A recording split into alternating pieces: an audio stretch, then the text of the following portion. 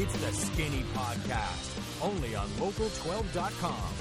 Now, here's Richard Skinner, joined by Chad Brendel of BearcatJournal.com and Rick Roaring from MusketeerReport.com. Welcome into the podcast for this Thursday. I am Richard Skinner, Local12.com digital sports columnist and editor, with Chad Brendel from Bearcat Journal and Rick Roaring from Musketeer Report. Let's start with Xavier. Obviously, a big game for UC tonight. We're going to touch on with SMU, and we got a couple other topics at hand.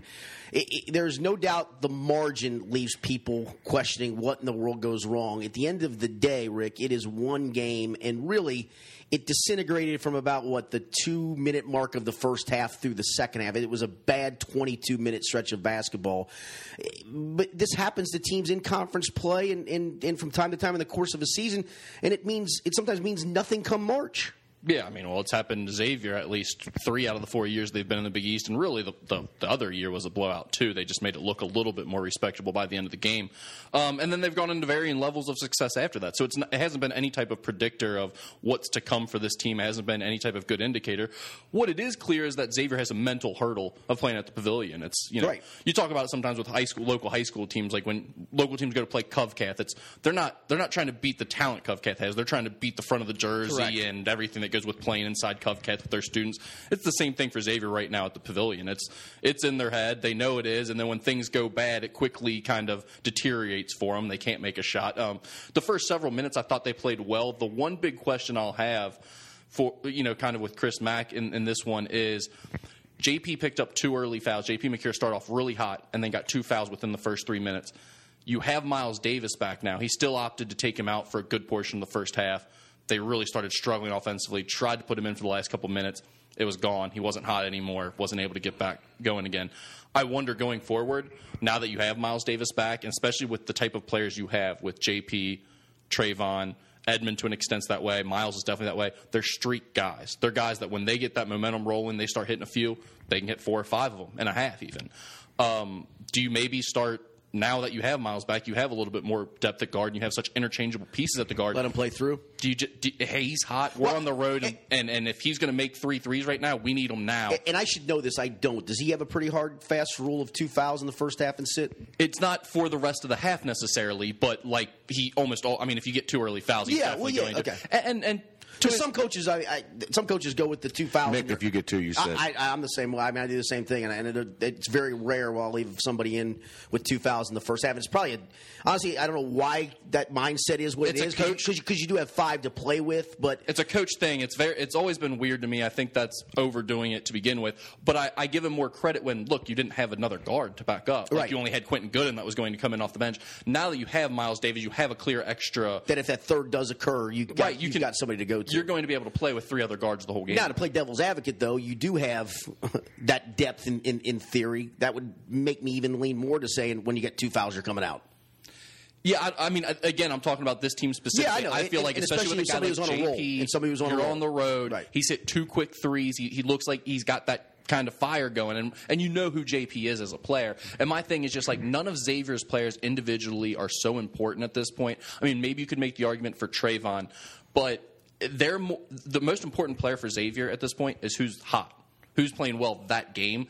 And so I don't think it's a situation where, okay, if JP ends up fouling out with 10 minutes left in the second half, it's not like, oh, man, we're not going to be able to survive without his defense. Now we're screwed. You know what I mean? You can make up for him not being on the court if you already have a lead. So I think that's maybe one of the big questions I have tactically from that game is that something maybe we see more going forward, is stick with the hot hand and just play through it. Are they? It's weird because when they get into games like this, it seems like the ball stops, and that they weren't moved.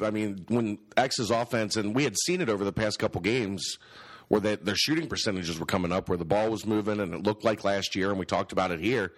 And then they get into this, and it kind of, once they got cold, it was almost like it went into isolation and guys trying to do things by themselves, and Ed trying to maybe force some stuff to try to get into the lane. And it didn't, the fluidity was gone. It didn't look like, what we had seen developing from them over the past couple games. Was it Max after the game? I think that was the physical man-to-man switching defense, and playing Villanova is a pain in the ass. It is, no doubt. I mean, they play up under you. They're aggressive. They hound you. It's very disruptive, but it just didn't look like the ball was moving as much. Yeah, I mean, I think it's not something where they go into those games and this happens, because if you look how they started the game, it was moving. They were shooting well. I do think basically teams that play this style, which is you can switch everything, give Xavier's ball screen motion a lot of trouble because it makes it hard. They're not super Interesting. They're not super athletes that can get into the lane off the dribble and break down guys one-on-one, except for Edmond. And that's why you see him take over in games like that and all of a sudden try to do a lot more, because he gives them that option of when they are not able to get into the lane off the ball screens, that he can maybe create something. Obviously, it didn't work in this game because Villanova is really good. The biggest thing is if you don't hit shots, it's hard to get the ball moving and get a lot of fluidity on offense almost regardless. The difference is, I see what you're trying to do here. The difference between what you're saying is Xavier still runs their offense at a good pace, is still pushing the ball up the floor. They were taking too quick of shots at times, still trying to play fast. In fact, they turned up the pace and tried to make Villanova play faster after they got down by a bunch. But you're right. Like, when they're not shooting well and then teams are switching them on defense, they don't move the ball as well, and they start to become, instead of guys driving to create for their teammates, they start to become guys driving to create for themselves, and they're just not good enough individually at beating guys off the dribble to do that, I don't think. Now, Xavier does play at Butler on Saturday. They have Creighton then on Monday. I mean, we've talked about this stretch being, I think before even the year, we talked about this being kind of a defining stretch. Is it good that they're playing another tough game, or is this a part where if Tuesday leads into a bad Saturday, leads into a bad Monday, that this team then really has a bad confidence level going from that point forward?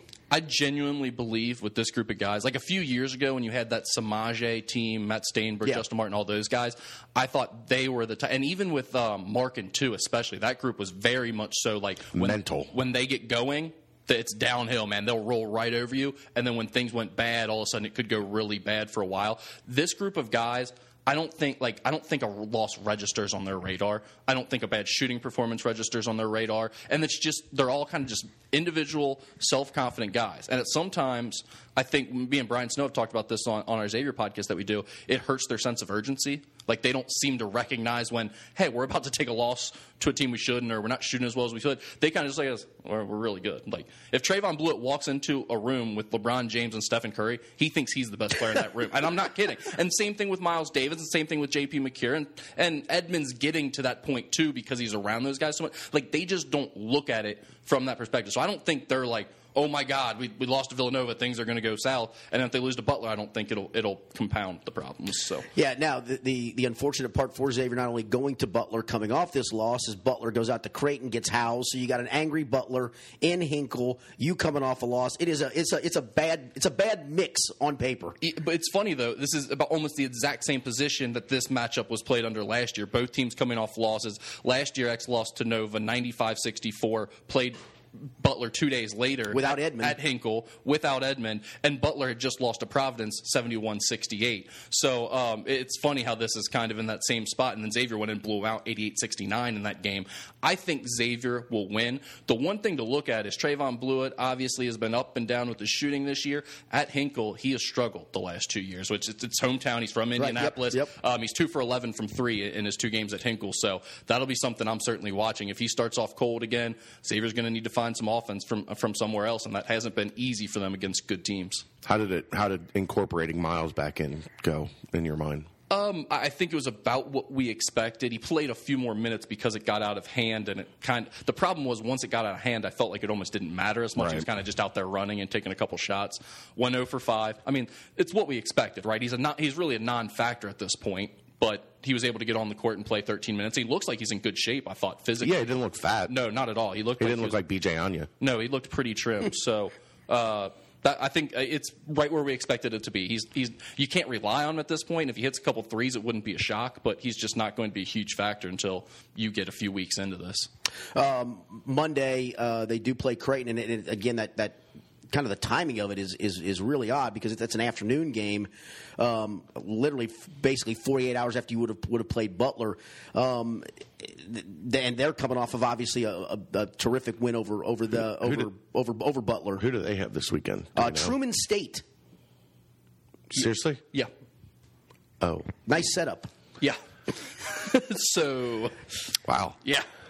Nice setup. All right. Nice setup. I was thinking like DePaul. Yeah. Anybody better than Truman State? That was some clever scheduling right there, my man, without question. It was pretty well done by Creighton. Somehow they No were able doubt. to No work that doubt. around the Big East office. I thought it was interesting the way they attacked Butler, though. When you look at sort of how you want to beat this Butler team, they went after Schrabis. Yeah. And they said, that's the guy, we'll double team him, make sure he doesn't beat us. And not just from a scoring standpoint. Well, but He's been the key for the, I mean, really for them, he's been their best player. I mean, we've talked about Tyler Lewis playing well, but they're running everything through Schrabis. I mean, And that's what Jay Wright said after the game. I mean, I'm sorry, Jay Wright. That's what Doug McDermott said after the game was that Doug McDermott. That's what Greg McDermott said after the game. Third time's a charm.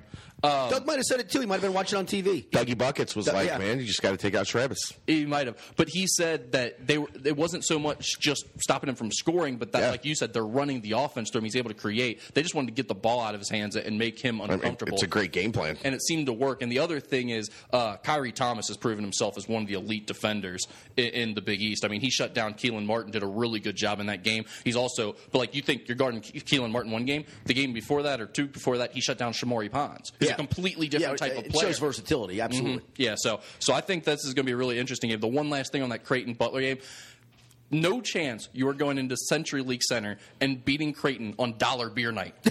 said like a true Creighton fan. Yeah, exactly. Said like a Creighton homer right there. Hack. Exactly. Hack Creighton fan. That's right, hack Creighton fan. Nerd. 18,000 fans for a 9 p.m. game that had dollar beers. You ain't beating them in that. Wow. That's a buzzsaw. It was what was it at half? 47-26 or something like that? Yeah, they were up by 20, I think. Something like that. Yeah. What time did your flight leave to get back here this morning? I appreciate you getting back here from Omaha that quick. Hey, I was right behind the bench. Yeah. Oh, we saw you. I saw you. Okay. I mean, no question, because you are not even a closet Creighton fan. No. I mean, I think he's been at it on the program. Yeah. It's so good for the conference when Creighton's good. It just really is. Oh, no doubt. It's good for you. The fans are everywhere. And it's good for you too. I think. I mean, you can't go anywhere without running into a Creighton fan. You really can't. I do want to talk about them for a second.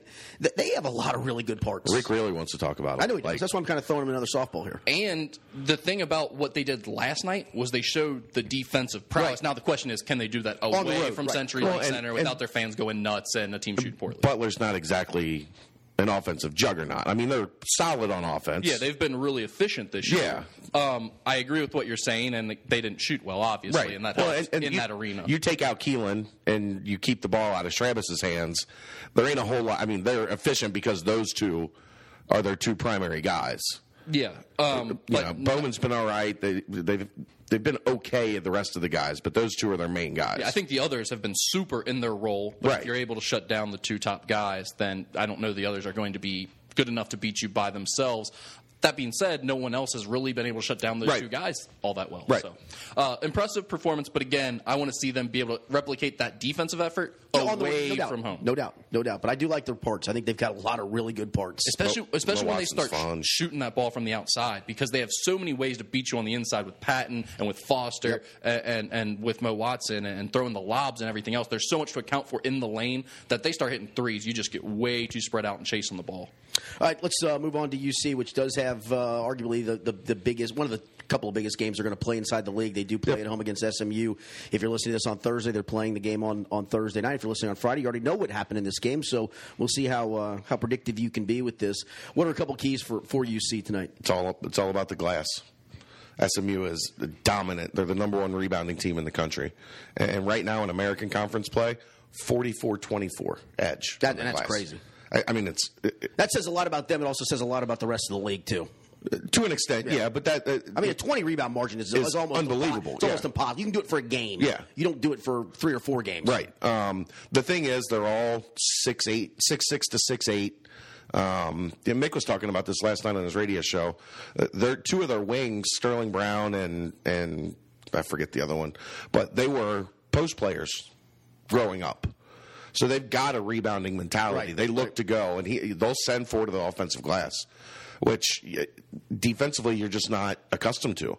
Teams just don't do it. The only guy that gets back is the guy that shot the ball. Yeah, but I guess the one thing, though, for UC is one of the staples of the program has been defensive rebounding. Yeah, but, well, it's been better. In the zone, they struggled with it. And now that they're playing the switching man-to-man, they've been a lot better on the glass than they have been. I don't think they have to win the glass, but you can't let SMU kill you. Yeah, give up 20 second chance points, 28, so whatever number, pick a number of second chance points you can't give up. SMU is grabbing 42.3% of their offensive board. That's their offense. That's insane. That's throwing the ball up missing to get the rebound. It really is. That's Bob Huggins' offense. Yeah, that's exactly right. I mean, that's an insane percentage. I just looked it up. They're number one in the country in offensive rebound percentage, and it is. That's an absurd number. Yeah. So, I mean, if you can keep them at 32%, right, you're not going to keep them off the glass. Like, it's not going to happen. But if you can limit them, they don't. I mean, when they've struggled, they don't have a point guard, which is, they're playing positionless basketball, quote unquote, which to me means we don't have a point guard. Semi Ojeleye has been fantastic.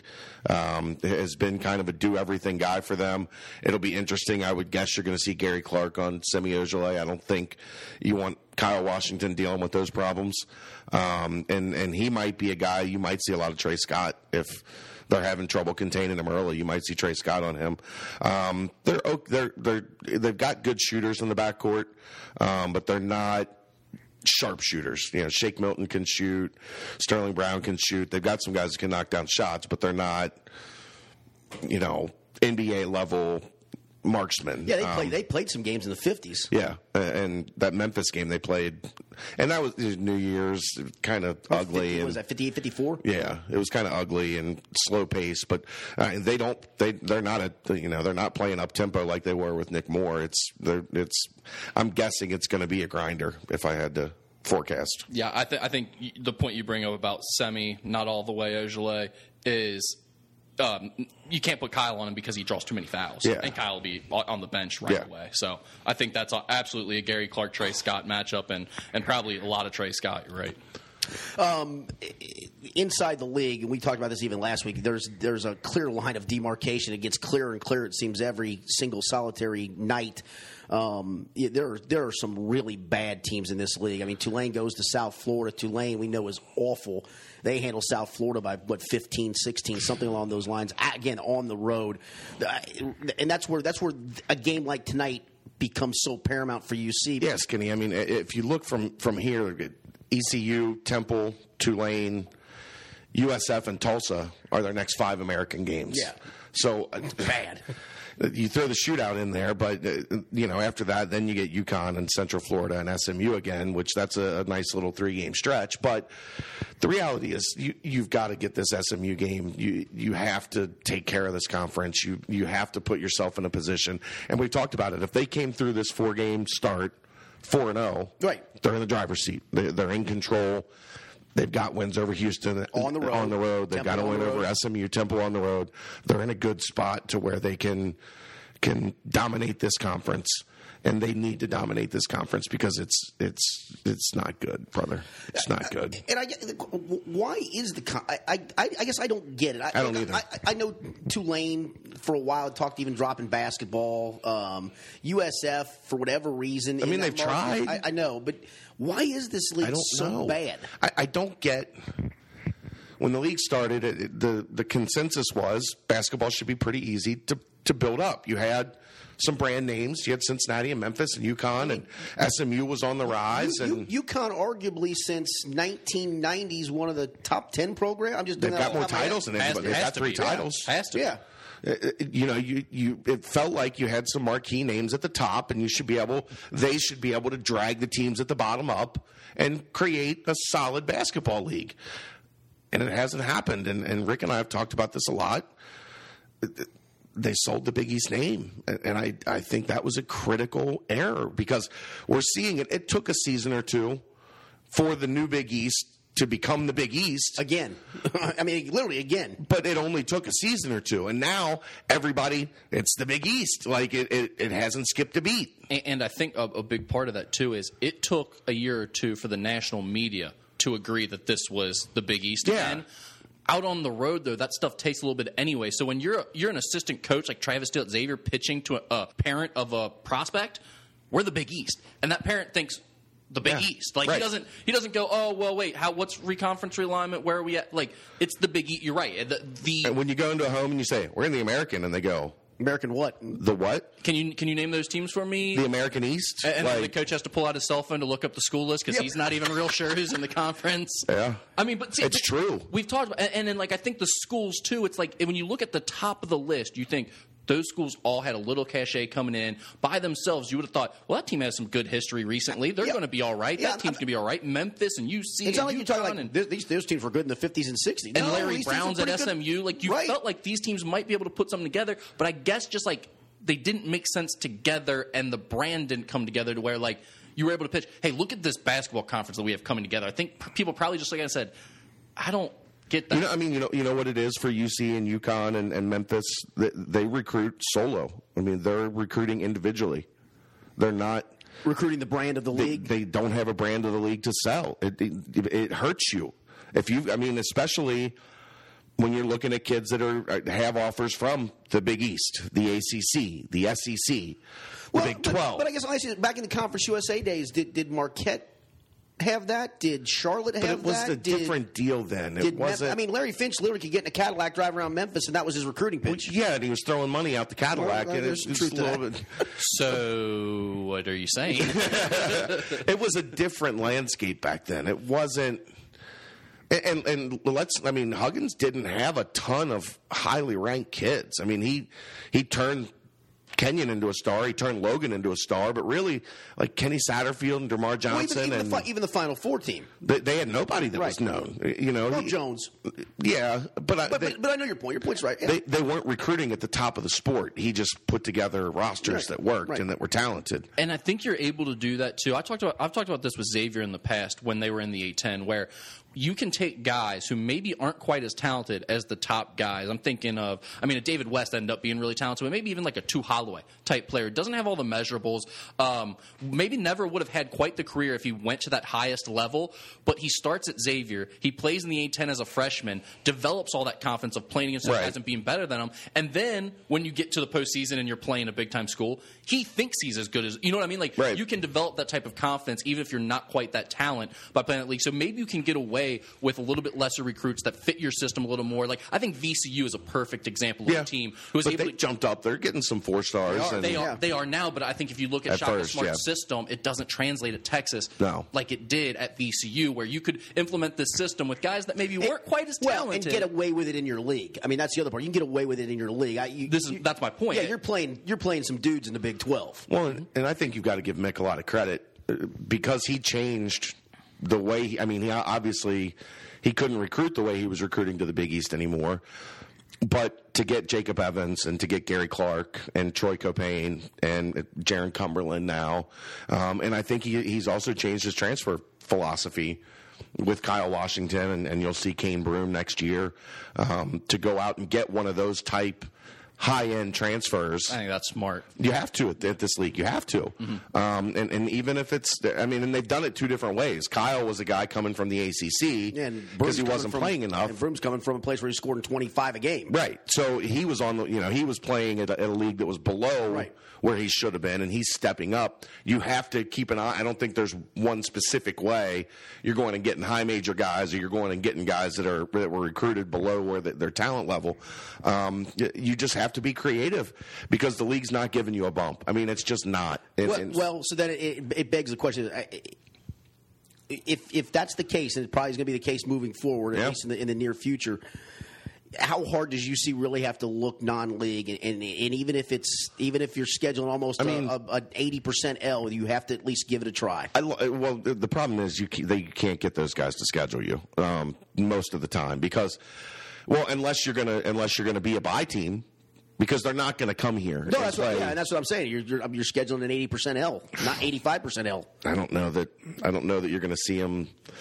be a bye team. I like the formula that they've got, where they play their holiday event, whatever it is, and then they have two really strong home games. Home and homes. Yeah, four home and homes, where two are at your place and two are on the road, one being the Xavier game. Yeah, I forget that. Now, what I would maybe do is I would maybe add one into that mix and take the Xavier game and make it make it the fifth. Right. Home and home. Right.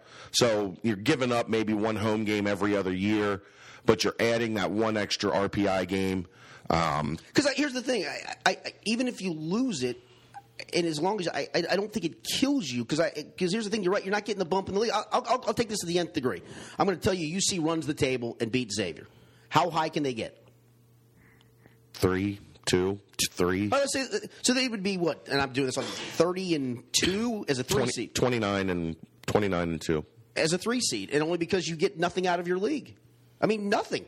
That's unfathomable. And I think they'd probably be a 2 if they were 29 and 2. They probably would. I mean, yeah. I mean, we're kind of flipping a coin on this, but still. We're talking in hypotheticals here, obviously, but I think, is UC going to be able to go out and schedule a home and home with Kansas or UK or someone like that easily? Heck no. I mean, that's not going to happen. But what you do is you go to those major conferences, you get the team that's middle of the Colorado, who's going to finish, who's going to be a top 40 team. Iowa State. They've done Iowa State. They've done Nebraska. They've done NC State. I mean, and those games Butler. make sense. You just keep doing a couple more, as many of those as you can do. If you have to give up one extra, bye game or something, maybe you do that to make more sense for you. But I think if we play this out, so UC is clearly not getting out of the American in the next couple of years at least, until we see another major round of some type of shakeup with the conferences. So basically what they have to do is turn this back into Conference USA. Yeah, they have to win the league. They have to win the league consistently and get into the tournament with a good seed consistently and show that they're a threat in the postseason. And then what will happen is they'll start recruiting at the top of their conference again. They'll recruit at a higher level, sort of like Valparaiso's doing in the Horizon League right now, where they recruit at a completely different level than everyone underneath of them because they have that. Because they actually have a decent name. And people think, you know what, they're going to make the tournament and they're going to win their conference and I'll get a chance to go play. That's what UC needs to be for the American. Yeah, but I think the difficult part of that is UConn is still going to recruit at a different level. Yep. Because they've got 3 titles in recent history. And Memphis, as long as Tubby still recruits Memphis, is going to be able to get a different level of recruit than the rest of the American. I don't even think. But look, that's the same way in Conference USA when you had Marquette and you had Memphis and you had Louisville. I mean, and you had Charlotte even. Yeah. Those teams were recruited at a high level too. So Louisville recruited at a high level. Marquette. I mean, it's very similar to UC. It was good. He struck gold with Dwayne Wade as well. I mean, that was the goal, and he got a transfer. Robert Jackson transferred from Mississippi State, so it was kind of a perfect storm to some degree. Well, yeah, but I mean, they had big time years in the '80s too. Let's not. Yeah, but we're talking when UC dominated Conference USA. I'm just saying, right now, I think UC they need to be at the top of the conference, but there are a couple teams in there that have a recruiting bump or an edge that's kind of built in that UC doesn't have right now. They're going to have to beat those teams. I mean, you're going to have to do it. Mick should be able to beat Kevin Ollie. I agree. More frequently. That is my thesis of this thing. Is he's going to have to beat a couple coaches that are at his level and maybe or that have programs at his level. Yeah. But they need to dominate this conference for about 3, 4, 5 years in a row and get that thing moving, I think. And they're in position to do that right now. I think the roster is built really well. I think Mick's built this team, and if he's got it rolling this year, we see that. I think they are the dominant team in the conference right now, and they're built to do that going forward for the next few years. Yep. All right, let's look around the country a little bit at each league. There's no question UC is the team it looks like to beat in the American. SMU's right there, but we'll find out tonight. Absolutely. The Big East, I think, based on the fact that Villanova is not losing at home, they have the win at Creighton under their belt. They could certainly take a loss at Xavier, but I think they are clearly the team in that league as well. Especially with the way that Creighton played well in that game at Creighton. Yes. And Nova won by 10. Yes. So I think especially what you saw with Nova and Xavier the other night, Nova's clearly a step above that next tier of Xavier, Butler, and Creighton. Yeah. Kentucky in the SEC, although they did get a scare a little bit the other night at Vandy. There's going to be a bump like that, or 2 or 3 during the course of the conference when they go on the road to a Vandy, to a Florida. Florida's getting better, by the way. They're all the more right. I watch them, I just didn't like them against Tennessee. I thought they played terrible. Agree, but I think he's doing a pretty good job with that. No, I agree with that. They seem solid. The more I watch them, the more I appreciate them. No, I agree with that. I think they're solid. I think that certainly in that arena, in the O-Dome, they've got a legitimate chance to, and especially if Kentucky goes in there undefeated in the league, have beaten Kansas or something along those lines. It'll be a crazy atmosphere. But Kentucky's obviously nobody's going to come close to beating them at home. So overwhelming favorite. No question about it. Keep going. I was just saying. Pac-12. I think I've got to go UCLA, but this one's a little bit more of a toss-up. I think Oregon's close. I like Oregon. I think for whatever we just don't see them enough. I mean, you just don't. I mean, you have to stay up late, or there's just Rick not a lot. Doesn't sleep. He goes to bed at like 6 o'clock in the morning. I've watched both of those teams a lot, and I don't think Oregon's a bad pick. I talked about them a couple weeks ago, where I think they're a legit contender for the Final Four. But if I got to go one of those two, I like UCLA to win the conference. I think it's really close. I would probably give a slight edge to UCLA, but Oregon's right there. And it's funny that the next 2 teams you would talk about would be Arizona and USC, and I think there's a line. Clear line between the top 2 and those next 2 teams. Well, part of it for Arizona is injury. Yeah. They're still trying to get Alonzo Trier back. I think if you're looking at who finishes with the better record, Oregon's more likely to trip up a time or 2 than UCLA is. Okay. So slight edge to UCLA. Yeah, I kind of agree with you there. Big 12, I think it has to be Kansas until otherwise. Baylor's really good. Baylor's really good. I don't think Baylor loses at home, and I don't think West Virginia loses at home, and Kansas doesn't lose. It's a matter of how many of those guys can go on the road and win. Baylor obviously showed at West Virginia they weren't capable of doing that. West Virginia tripped up at Texas Tech. Kansas probably is better suited to do have more success on the road in that league. But I like all 3 of them. I think West Virginia is really good. I think all 3 of those teams are definitely Elite 8 type potential teams, and maybe all 3 of them are Final Four contenders. I love the energy West Virginia plays. Me too, but I'm never sold on that style of winning consistently in the tournament. It's not that he can't, because he's proven he can. Yeah, I just don't like betting on that. And I don't know this all the time, because you're probably getting a ton of points off of live ball turnovers. How often can you get that against good teams? That's my thing. On a neutral if one site. team decides they have a point guard that you can't turn over, and you're not able, they don't score it well enough. I feel like if they don't get in the half court, and they don't shoot it well enough. If they did, I would feel a lot more comfortable. I tell you what, it's a different. I mean, you can tell that this is something they've been doing for 3 years now. No doubt, it's a different monster than it was. When they started it, there was times they were tentative in it, and there's times they weren't. And especially at home, they just attack. Hugs just doesn't call off the dogs, and he plays 13 dudes. Absolutely, there's 13 guys I think averaging 9+ minutes up to I think 25 or 20. I don't think anybody plays over 26 minutes. No. So he's rotating guys in and out. You watch that Baylor turn it over 29 times. And if you watch some of those turnovers, it literally looked like a really good high school team against a really bad high school team. That's exactly what it looked like. Those turnovers weren't just a bad pass here. It was throwing away to guys that weren't even around. And Manu Lecompte's been playing pretty well as point guard. And it looks like, I have to imagine it gets to the point by into the first half, late in the first half, where it feels like they've got 7 guys out there. Right. They're just they're like all the same dude. They're all long, athletic, they willing to gamble, and it's. Hats off to Hugs for just saying, you know what I was doing in this league at first wasn't working, right? And I'm going to this, and I'm just going to own it. And I'm going to sit over here in my quarter zip. Like I said, we'll see if that translates to on the road. That's the part. At home, the crowd swallows you. Yeah. They swallow you. The energy feeds off of both sides of it. Sometimes that doesn't take place, and especially as you mentioned on a neutral. Sometimes it is. But I really like them. I think they're really good. Big Ten, I think, is a little bit more debatable. I think Big Ten's not very good. No. I don't think so either. I think I would have said Wisconsin if you would have asked me this before they lost to Purdue 66-55. But now after the game, I think Purdue's probably the favorite to win. Yeah, Purdue's got the best player in the league, and they've got good talent around them. That's what I say. They've got parts. And the only not thing just I worry Swanigan, about, they've got other parts. They still have Matt Painter as coach.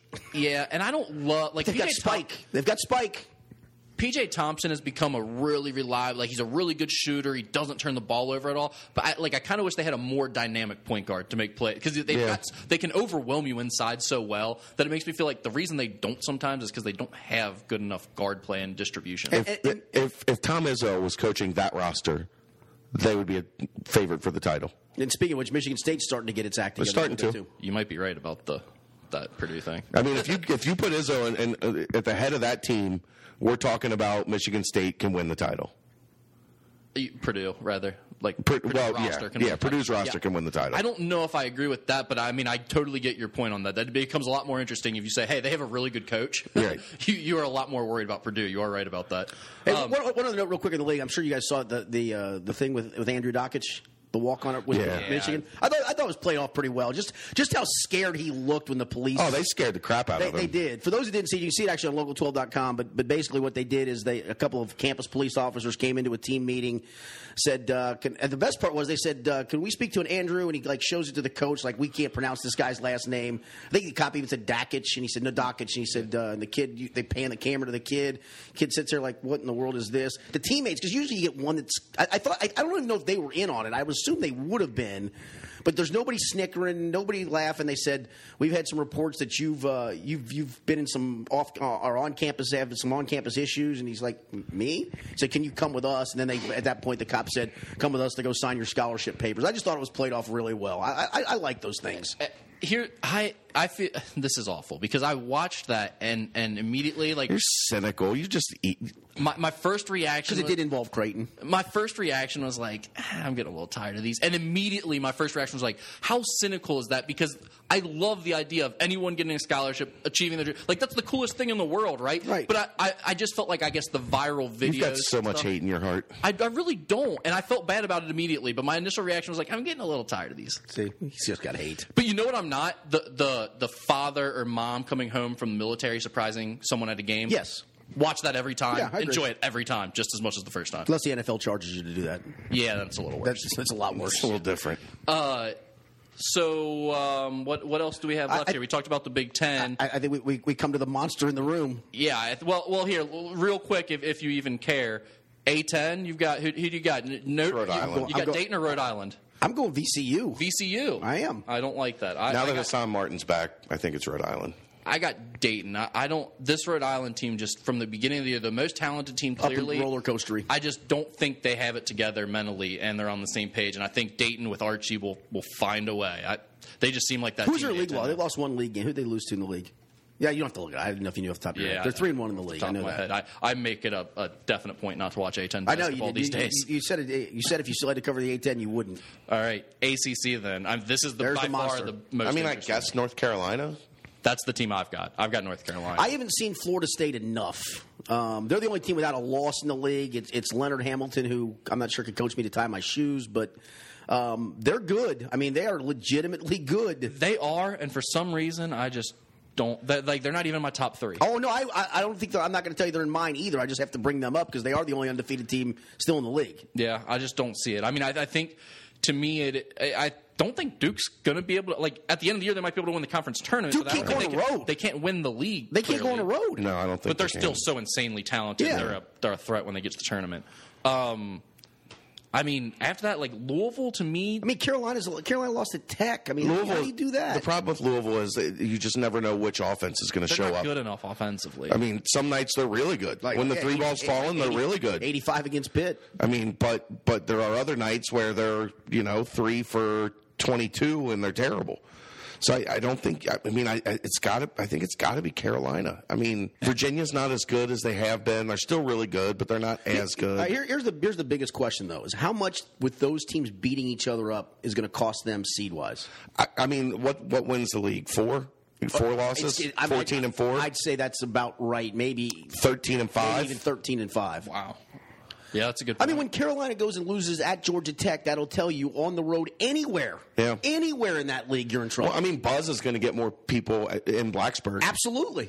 Without question. They're going to get so many teams in, but you're right. I wonder where the seeding is going to fall. You still think the ACC's got to have an elite seed in it. Yeah, but I mean, it's going to be a 5 or 6 loss team. Yeah, but even a 5 or 6 loss team in the ACC, I think, is going to end up with a 1 or 2 seed. But then how do you judge the line of demarcation of who's better than, say, 3 teams wind up 13-5 with almost an identical resume? How do you elevate one over the other, or any of those over Oregon, UCLA? I mean, just take your pick of teams. Well, I mean, I think it's going to be what we've seen in the past. I mean, I think it's fun. I mean, I said this, I think, on Monday. On a given Saturday, because they're on all across the board, there's not really a bad ACC game when you're flipping through. No. There's a good matchup, 3 different channels at the same time. Boston College has 2 ACC wins. Right. My guy, Kai Bowman. I mean, Georgia Tech, Mark Gottfried's got an ACC win. I want to do that just for you. I just want to do it just for you. Oh, God. His hard-on for Mark Gottfried's a little weird. I know. Something happened there. Yeah. No, I think something happened on the recruiting trail. I think the guy's a fraud. He didn't pick up the tab one night, did he? I have never actually. I think he stuck you with the tab. I've never actually really talked to him on the recruiting trail. Okay. There's something. You got to admit that, Rick. Trust me. I know. I'm not sure what the deal is, but it's a little strange. Yeah, I think it's very strange. It's very strange. Hey, I do want to touch on NKU because we've been really impressed with what they've done. 31-8 run. Very disappointing the other night. Up 15 on Wisconsin, Green Bay at Green Bay, and you even talked about it. It was kind of a pivotal game for them because Green Bay came in undefeated in the league.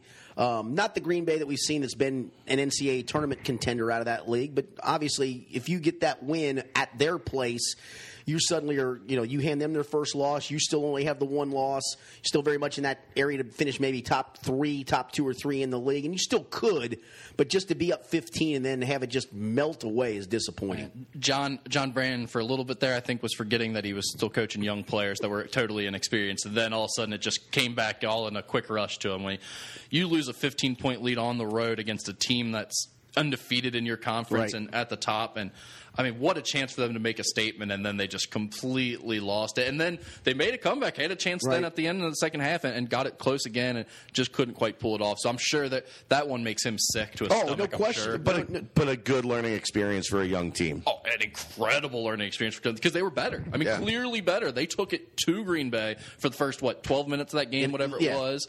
And then just saw it just all fall apart because they were young. I mean, they didn't play with a lead well at all. They got completely out of sorts and quit playing, and it cost. I mean, the sad part is you would have gone to 4-1. You probably beat Milwaukee because they're not very good. Get to 5-1, come back home. I mean, you're riding a pretty good wave if you win that basketball game. Instead, now you can't lose at Milwaukee because it would be a bad loss, and suddenly your kids start to have some confidence issues. So that was disappointing. They need Levon Holland to be the guy in those games. He wasn't great in that one, and he's the one with the experience. He's the one with the high major pedigree.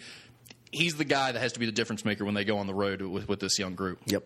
All right, final take time, Chad Brendel. Don't make it about Mark Gottfried. I don't really have anything today. Okay. So honestly, I've got a bad one, but I just want your guys' take on this. All right.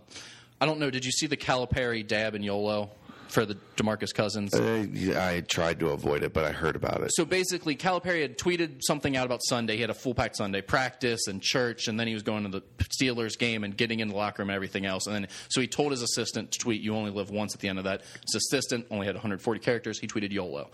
Calipari, of course, he gets asked about everything that happens to him by the media there. So they asked him about, you think you're hip or what? And he had to be explained what YOLO was, and then he found out his assistant had tweeted that out. So it was a big thing. So the next day he goes on Twitter, and because DeMarcus Cousins is trying to make the NBA All-Star game, trying to get the vote, he does a little viral video where he's dabbing and says YOLO. And it's the most awkward old white guy thing ever. And everyone's destroying him in national media. That being said, so this is kind of my question here is, for head coaches, as long as it's not something negative like Petrino, you wrecked your motorcycle with your mistress and all that. You had hired. Yeah, something ridiculous like that. As long as it's something that's fun like this, where you're just getting made fun of for being corny, like Chris Mack's Call Me Maybe video a couple of years ago, right? With his kid in the car. Right, where you're going to go viral, you're going to get attention. No recruit in the world is going to think you're cool, nor is it going to help you with any recruit in the world that you're currently recruiting to do this and get that type of attention. Is it any publicity is good publicity type thing for college coaches in these situations? Yeah. I mean, it's corny, everybody, but Cal doesn't need it. But anytime you get your name out there, you get your name out there. I think that's what it is for Cal, too. I think he's the master at it. What he is really good at is not being corny most of the time. Most of the time, he's pretty naturally cool, and he has a good brand, and I think kids like him. This is one of those times where if you're recruiting a specific kid and they see you getting crushed on ESPN, it doesn't make them go, oh, I want to play for that guy. It makes you, oh, man, he's a little corny. That being said, I think over the long term, it is still good because people are that's the coach that's on ESPN all the time. Right. That's the coach I know about. It shows the human part of it, too, to some degree. And I think both of those guys and other coaches who do these types of things are usually really good at that. Usually they have a good Twitter account, a good social media account. They're pretty fun-loving. It's just interesting because I see those things. And I know, assistant coaches will get so mad at their head coaches for doing things like that sometimes. Because they have to answer for it on the road. It's like, dude, I got to talk to my kid tomorrow, and you just looked like a cornball on national television. You're getting crushed on every blog. It always makes me laugh. How does that help your brand or hurt your brand as a recruiter when you're a head coach? I've got one now. Okay, because I knew something. Well, and it's not college basketball. Okay. But you brought up Boogie. Did you see what he did yesterday, day before? That he says he's going to drop a rap album or an R&B album? No, they were asking him, the reporters in Sacramento were asking him if he wants to come back to Sacramento. And he turned it around on them. And I guess there's two writers for the main paper up there that are kind of anti-Boogie, and they always... Oh, I mean, he got fined by the NBA for an incident with one of the writers. There's a columnist for Sacramento Bee, but yeah, there's no question. There's not a good relationship. He turned it around real quick. He said, "Do you want me here?" And put him on the spot and wouldn't let him out of it. They turned around and people put the microphone in the face of the one reporter. Did they answer it? The first one, the lady kind of ducked away from it and tried to get out of it. And then he turned to the second guy that works for the paper and asked him, "Steve, do you want me here? Steve, do you want me here in Sacramento?" How would you answer that, Rick? And he said no. A lot of conversation about potential contract extension for you this summer. Is this where you want to be, Sacramento? Yeah, I love Sacramento. That's where I want to be. Y'all want me to be here? Aileen? Always have. Aileen, you want me to be here? Always have. Can't hear you. Say it a little louder. Did you say you always wanted to be here? I asked you, did you want me to be here? Yes or no? The spotlight's on you. Yeah. Hello? No comment. Okay, where Andy? Andy, would you like me to remain here? That's not my fault. What I would say for me, I would say no. Okay. Well, guess what? Guess what, people? I'm here. No, I was say, how would you answer that? Depends on who it was. If it was DeMarcus Cousins, I like DeMarcus Cousins, so I'd be, got no problem with it. I'll flip this. As a journalist, if you covered him on a daily basis and he was nothing but a pain in the rear end. Well, here's the thing. Wasn't cooperative. Here's the thing about that, though. I don't take myself nearly as serious as a lot of the journalists. We go down to Paul Brown, and I see these guys get mad when Vontaze or when Geno Atkins jerks him around, won't talk to him, something like that. That stuff doesn't bother me. If you don't want to talk to me, you don't have anything interesting to say, don't really care. Go on to the next guy. I'm the same way. But in a columnist place where you're giving opinion, he got mad at an opinion that was written about him, which is his prerogative for sure. Yeah. But that doesn't mean I want him back either. I mean, if you know. Secretly, I might not want him back, but I don't think I'd ever get to the point where I'm upset enough with someone where I'm going to be like, no, I don't want you back. I'm going to be like, nah, I'm doing my job, you're doing your job, and I don't really care. I think it's pretty funny that you attacked me. I think that's the right answer. And then thank you because I got 100 new Twitter followers off it that day or whatever. Yeah, but he didn't attack him. He just turned it around. Well, no, but he was saying in the past, Boogie took exception to something he wrote in a column. Yeah, it was this year. Yeah, and so I would just be like, well, thank you for giving publicity to my column. Basically, if players got mad at me for something I'd write, I'd be happy about it. No doubt, right? And I love Boogie for that. For just, you know what? You want to put me on the spot? Do I want to be here? How about you? You want me here? People always say he's misunderstood. Boogie's misunderstood. I don't think he's misunderstood at all. I think he lets you know exactly where he stands at all times, and I think it makes people uncomfortable. Yeah, I think he's really funny, and I think he's actually very intelligent. That being said, I don't think he feels like he needs to control his emotions the way other people think. He doesn't feel like he needs to act the way you want him to act. I think there's some Randy Moss to him. No question. Very, very individual. Just I can do whatever I want because I'm good enough. And you're not going to stop me. Right. So and he's kind of that freak of nature, I think there's a lot of Randy Moss to him, actually, that, you know, the more that his personality comes out. Totally agree, and it doesn't bother me a whole lot. Like, No. I don't have a big. I think that guy loves ball. I think he loves winning. I think he's there for his teammates. I don't think he's like a personality problem, really. I think just certain people in the sports media have an issue with him. Yeah. No, I mean, but again, that's their prerogative too. And if I'm him, I would ignore it. That would be my choice. He's not going to do that. That's not him. I'm with you though. Like, if I'm the player, I'm certainly not doing that either. I don't do that either way. Like, it just doesn't feel like, to me, it doesn't feel like a good idea to cause that I don't uproar disagree in a with that. locker room like that. The NFL beat writers are the funniest, man. You guys, you all get in there, you transcribe the stuff together, you share all the quotes because you're all writing the same damn story every day anyway because there's no good access in NFL locker rooms. There's not. It's terrible. The access is terrible. And then you all get mad when someone doesn't talk to you. It's like, who cares? You all get the same thing anyway. It's not like you're going to get an exclusive, brother. You were just going to have a gaggle at the locker room. Take us through the Pac-Man outburst. Like, let the people pull back the curtain. He warned you guys.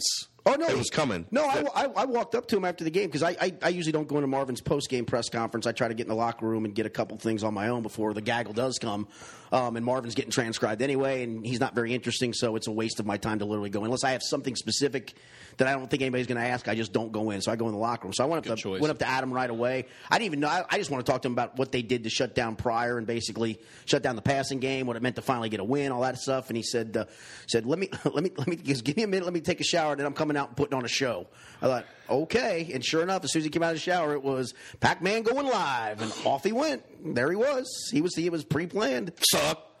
Garbage. That's another guy. Like, people think he's a jerk to the media. I've never had anything but great dealings with him in the media. No, I mean, honestly, there's days you walk up to him and say, you have a minute? And he says, not today. Okay, I'm good. I never have a problem. The only time I have a problem is if something occurred in the game or on the field during a game that needs to be addressed and you don't address it. I have a problem with that. But most of the time, no, most of those guys, you know, if you don't want to talk on a random Thursday to me, I don't care. That never bothers me. It's like people want to talk to Geno Atkins so bad. It's like, have you ever actually talked to Geno Atkins? Dude doesn't say anything. Well, it's become a running joke is the thing. Yeah, I know, but for running 2 years people were upset about it, Skinny.